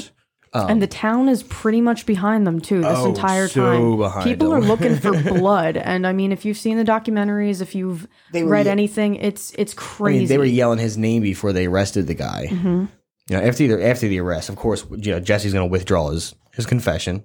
So like from June to September, like they were not like the defense was not getting any of their information. Like, it was very slowly trickling down to him. Like, they didn't get the Aaron confessions until like September. But after the preliminary hearings, it goes into the first trial, or I should say, during the preliminary hearings. I think I forgot to mention that Jesse was brought up that he was going to try separately than Damien and Jason because of his withdrawal, and they tried to coerce him into testifying against Damien and Jason, but he said no. So like, boom, separate I trial. always wondered about that, and I knew there had to be a reason for that. It just made no sense to me. Right. So the first trial was Jesse's trial. It was nothing but them just going back and forth between his confessions, the prosecution and the defense, with the misinterpretations or the inconsistencies with his testimony. None of his times are right. How he killed the children wasn't right. Where he killed the children wasn't right. Like, until he was taught where everything was, how it was done. Yeah. Like, so, it was a bunch of that. They actually brought in one of the police, and he testified that they lost the blood and that they got hair from the restaurant. Yep. Yes, the Bojangles blood they lost, and it was never even sent out for analysis.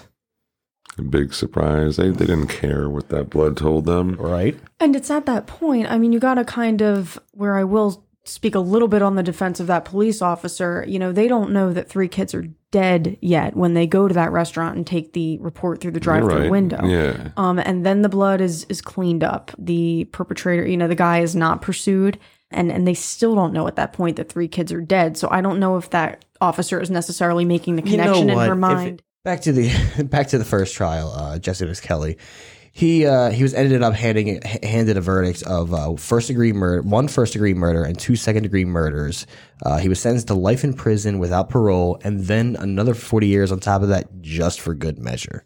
All right. Anyway, so let's go to the second trial.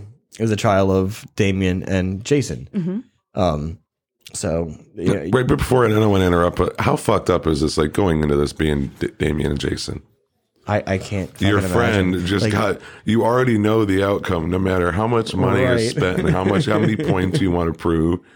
The person that they're saying you did this with just got convicted.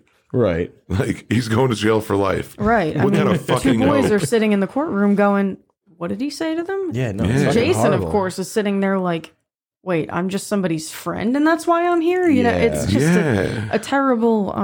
You watch the Paradise Lost, and you can see Damien like when they bring him in and out, and like you know how he holds himself. Like he holds himself really well, but I mean you can see how he's feeling in it. I can't imagine how I would feel in that situation. And like their parents, surprisingly, are very on their not surprisingly, but are very on their side, which is a kind of good thing to see in the documentary. Just because imagine, I guess, if you had a parent in that situation that was convinced that you are a devil worshiper and you are sacrificing that would change kids. the game completely. Back to the case, like you know, it was just the prosecution coming down on top of him with this whole like he wears black, he listens to metal, he has this tattoo, this and that, you know, real just bullshit, just profiling the kid. And and I think that's where we kind of go into what we talked about earlier, and that was, you know, putting emphasis on how exactly they proved satanic motive where there clearly was none, or none that was provable in any way. Right. They brought that expert in, right? Yes, Dr. Dale Griffiths, who we are going to talk about now. Where did he get his PhD? He got his PhD at Columbia Pacific University. And where can you find Columbia Pacific University? In pamphlets. Oh, look at that. You don't have to go to classes or have teachers necessarily. And yet somehow this douche ends up as a prosecution expert on the occult.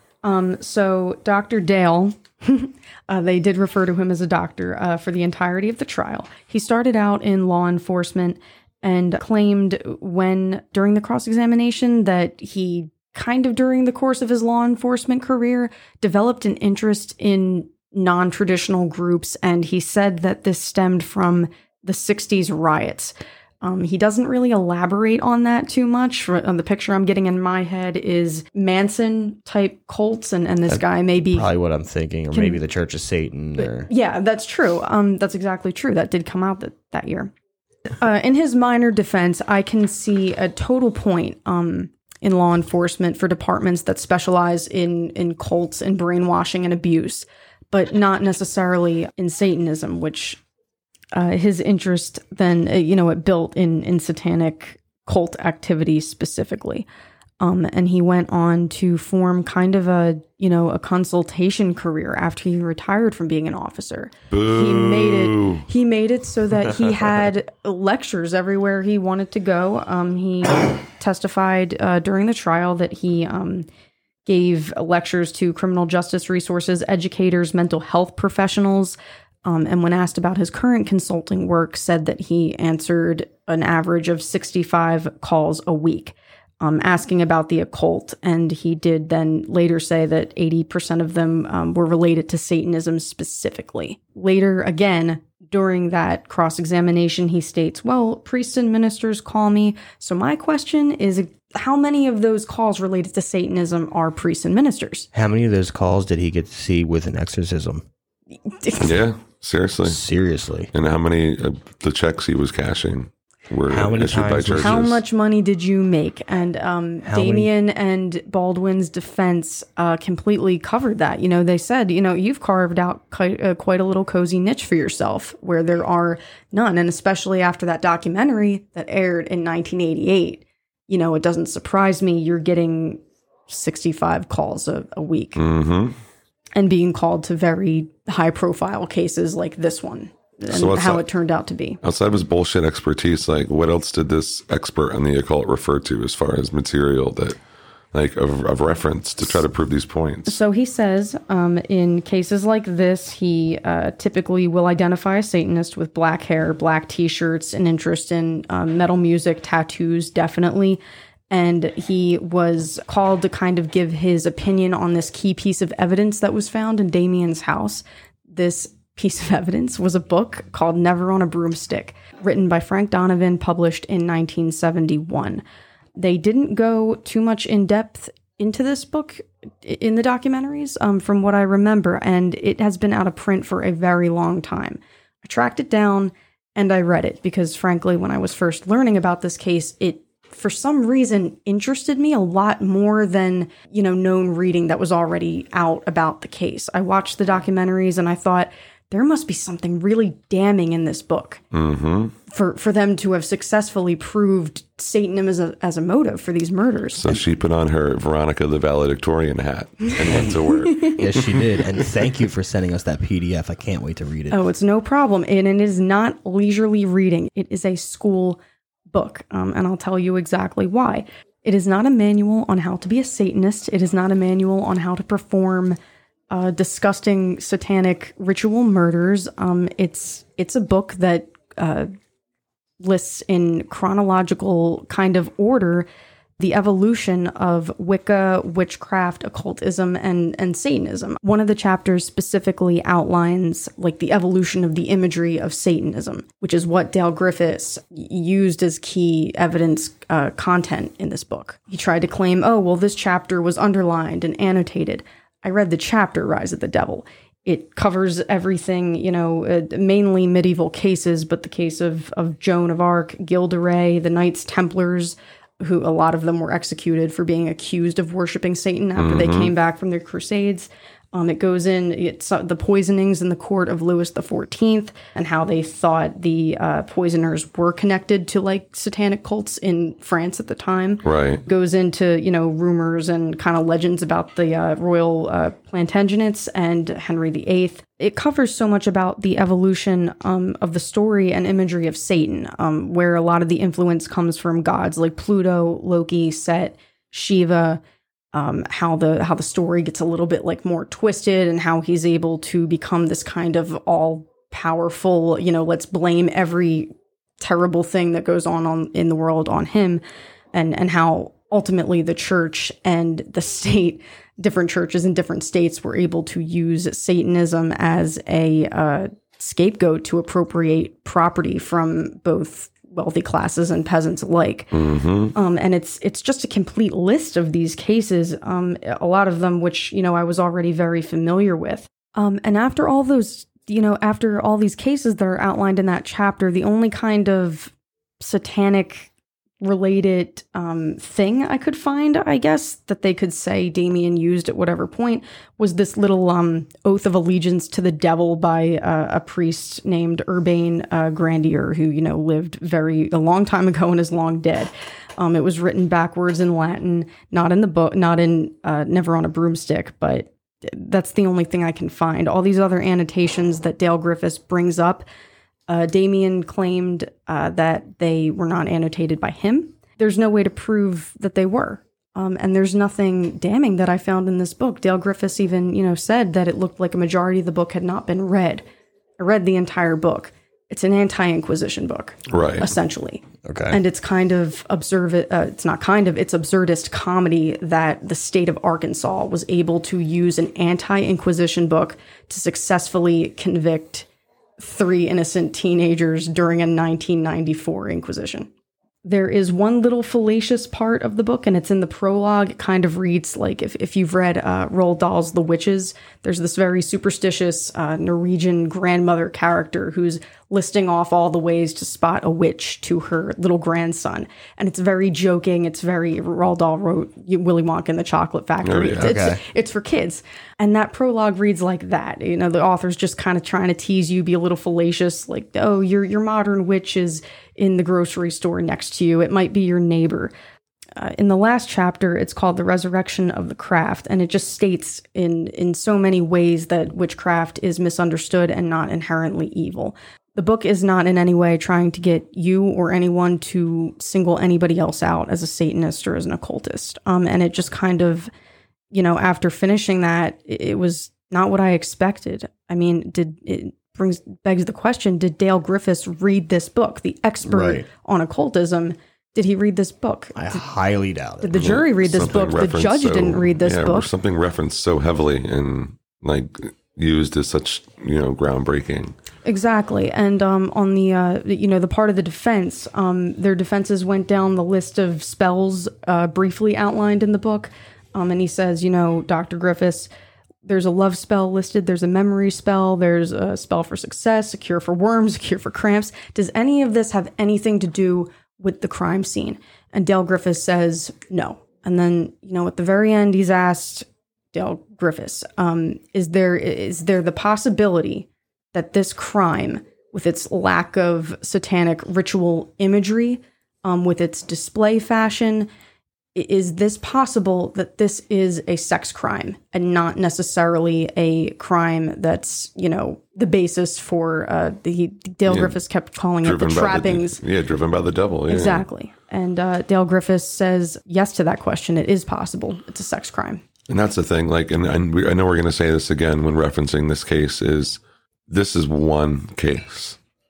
How many other Dale Griffiths are there out there? 100%. How many lectures has he given to officers, doctors, teachers? Pseudoscience fucking kills. How many Jason Baldwins are there out there? How many Damien Eccles are there out there?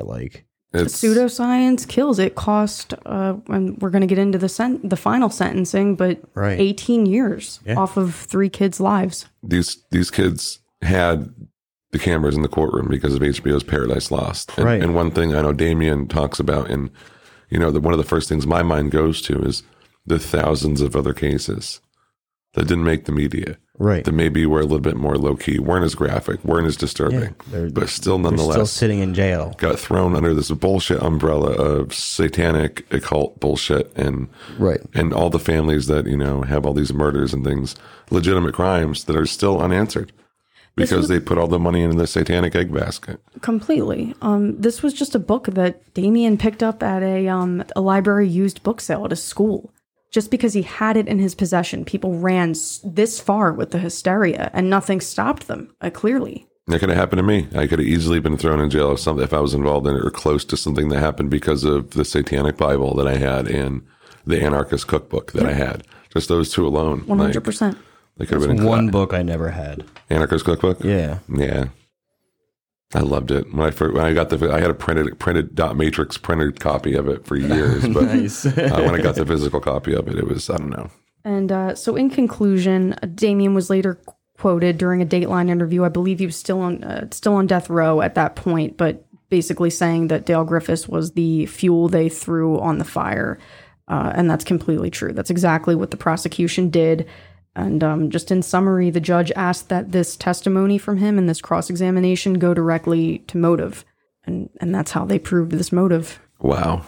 Yeah, that's ridiculous. But in return to that, the defense did bring in somebody who was an expert on police handling of cult-related crimes, and he refuted the prosecution's so-called expert testimony. And part of the reason that the prosecution even brought in this expert on the occult, I'm doing huge quotes here, is because in the beginning, Jason's lawyer was fighting for them not to be able to use the word cult activity in the courtroom unless it was related to physical evidence, because he didn't want that name or that paint that image painted on Jason, when Damien's lawyer wanted it in the courtroom. He wanted that just to show how fucking ridiculous this whole thing is, how absurd it is, to prove reasonable doubt, which they did 100 times over. Right, exactly. Ended up being the judge actually ruled it so if it wasn't directly related to cult activity, they couldn't say the word, and that's why they brought this expert in and all this bullshit. On top of that, they they actually brought Damien onto the stand, and they drilled him about his hobbies, his religious beliefs, his taste in music, his books, like we were all saying. Why he had a Shakespeare quote in one of his journals. Right. Well, what they really loved to get down on him was how much he loved Aleister Crowley. Mm-hmm. But so there was all kinds of really weird things going on in the courtroom. But yeah, no, they ended up coming to the conclusion that these two boys were guilty of these murders. And Jason Baldwin ended up getting life in prison without parole. And Damien Eccles was to be killed by lethal injection on May 5th, 1995. 2 years exact to the date of when the boys went missing and were killed. After the sentencing, there was just a progression of... there was actually some media outlets that did cover this initially, saying, this is what they used to prove motive. Isn't that a little weird? They then went on to use all of the footage to construct the documentaries, and appeal after appeal after appeal was filed and turned down by Judge Burnett. And then eventually one was also turned down by the Supreme Court, I think in terms specifically of Damien's death row status. And once it gets to the Supreme Court, like that's it. Mm-hmm. Unless there's some other weird shit that eventually does happen. But. Well, from these documentaries spawned groups that took it upon themselves to hire their own private investigators and collect more of their own evidence. And they did build it eventually big enough to a point where it got national attention. And that was highlighted in Paradise Lost too, right? Right. What was that group called again? Was it Free the West Memphis 3? Mm-hmm. Yes. Okay. It was also the name of an album that was put out to benefit their legal defense team as well. Right. Unfortunately, that album has Eddie Vedder on it. Fuck Pearl Jam. Eddie Vedder, Johnny Depp, the Dixie Chicks, and a couple others really did bring this into the light. And eventually, they were not exonerated, but they got their freedom. They were given an Alford plea. And it's basically where they admit to guilt to gain their freedom. So it's kind of like they're admitting to being guilty but maintaining their innocence. And really, I mean, Jason did not want to do this at all. He wanted to fight. But you got to think Damien was coming down to the last of his days before being lethally injected. This was his last chance. Like if he took it to regular trials, they could have pushed it for years, and he would have died in jail because he was already getting really sick. The food in jail is not good. The condition in jails are not good. So his physical health was really dropping. So Jason bit the bullet, and he's this is my friend. We got to do this. And it was a strange day. They finally had freedom, and everybody was in a way happy for them. And it was nice to kind of see the opposite of what was going on when they first went into the trial. The witch hunt mob outside, just alone saying that they wanted these terrible things to happen to them, versus the crowd that were outside that day that they took the Alford plea, kind of cheering them on. These Alford pleas, they came about because of what, like new DNA or new evidence? Yes, there was new DNA brought to the court in 2009, I think it was. 2010, yeah. Okay, and it was it was directly pointed away from Damien and all of them, so they were going to use that against the court, and that's what eventually tore all the walls down. Yes, okay. They were like, it was basically Arkansas saying, all right, you know what, you've caught us, we're not going to let you sue us. So yes, that was August 19th, 2011. So they finally got their freedom after 18 years of wrongfully sitting in jail. So we got to give it to them. We're so sorry that this happened to you. Hail the West Memphis 3. Yes, hail the West Memphis 3. Hail the West Memphis 3. We cannot say sorry enough. But we are so glad to see that you were free. I love watching Damien's videos on YouTube. I highly suggest you all kind of dive in and do your own research on this topic. There was a lot that I did not bring to light. There was a lot that I did not cover. I really wanted to, but I kind of held back. I thought you guys would have more fun learning on your own. We could learn from, just in terms of every kind of hysteria that's rampant through the world right now, whether it's, Satanism. This didn't end. This progressed through the 90s. On. Oh, yeah.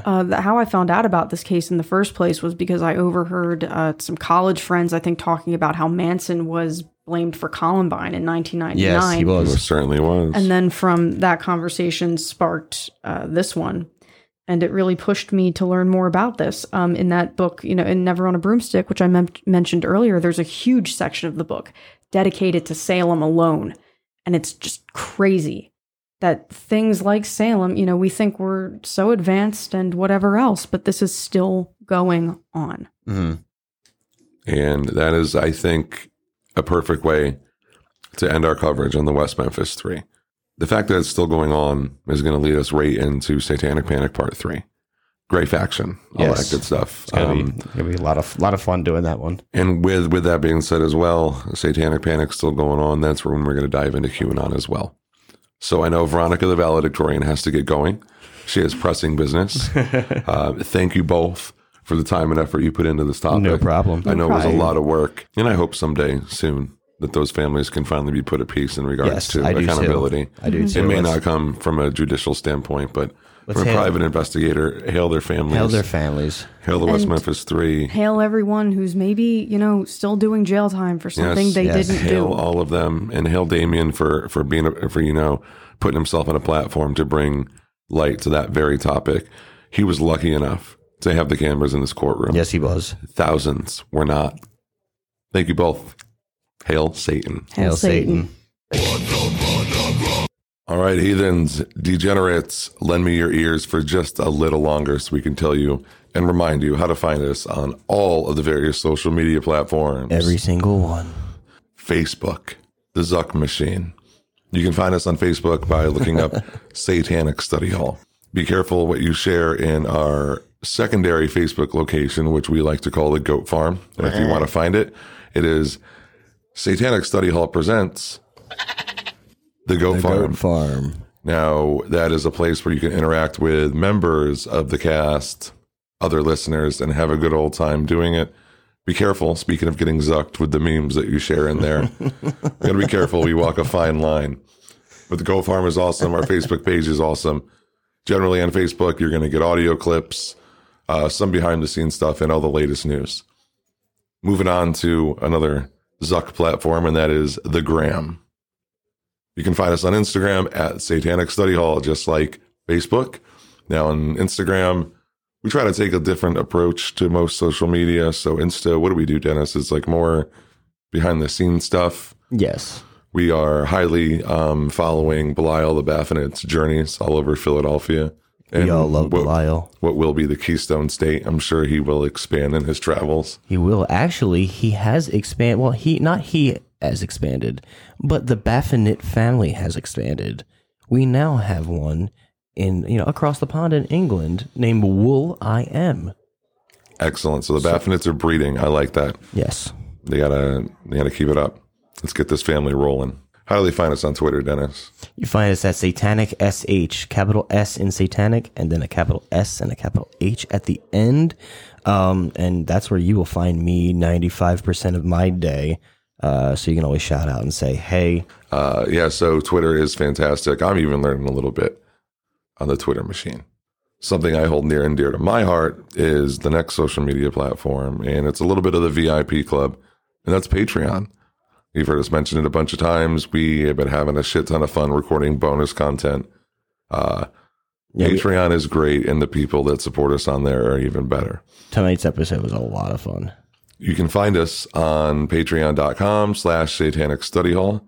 Now, we will be moving forward with shouting out our new patrons as well as our VIPs. So we're going to do that real quick and say thank you. So we have Little Chick. Little chicky, little chicky, little chicky, little chicky, little chicky, little chicky, can't be wrong. I don't know what that was, but welcome, Little Chick. You all right, Dennis? I'm fine. Okay. I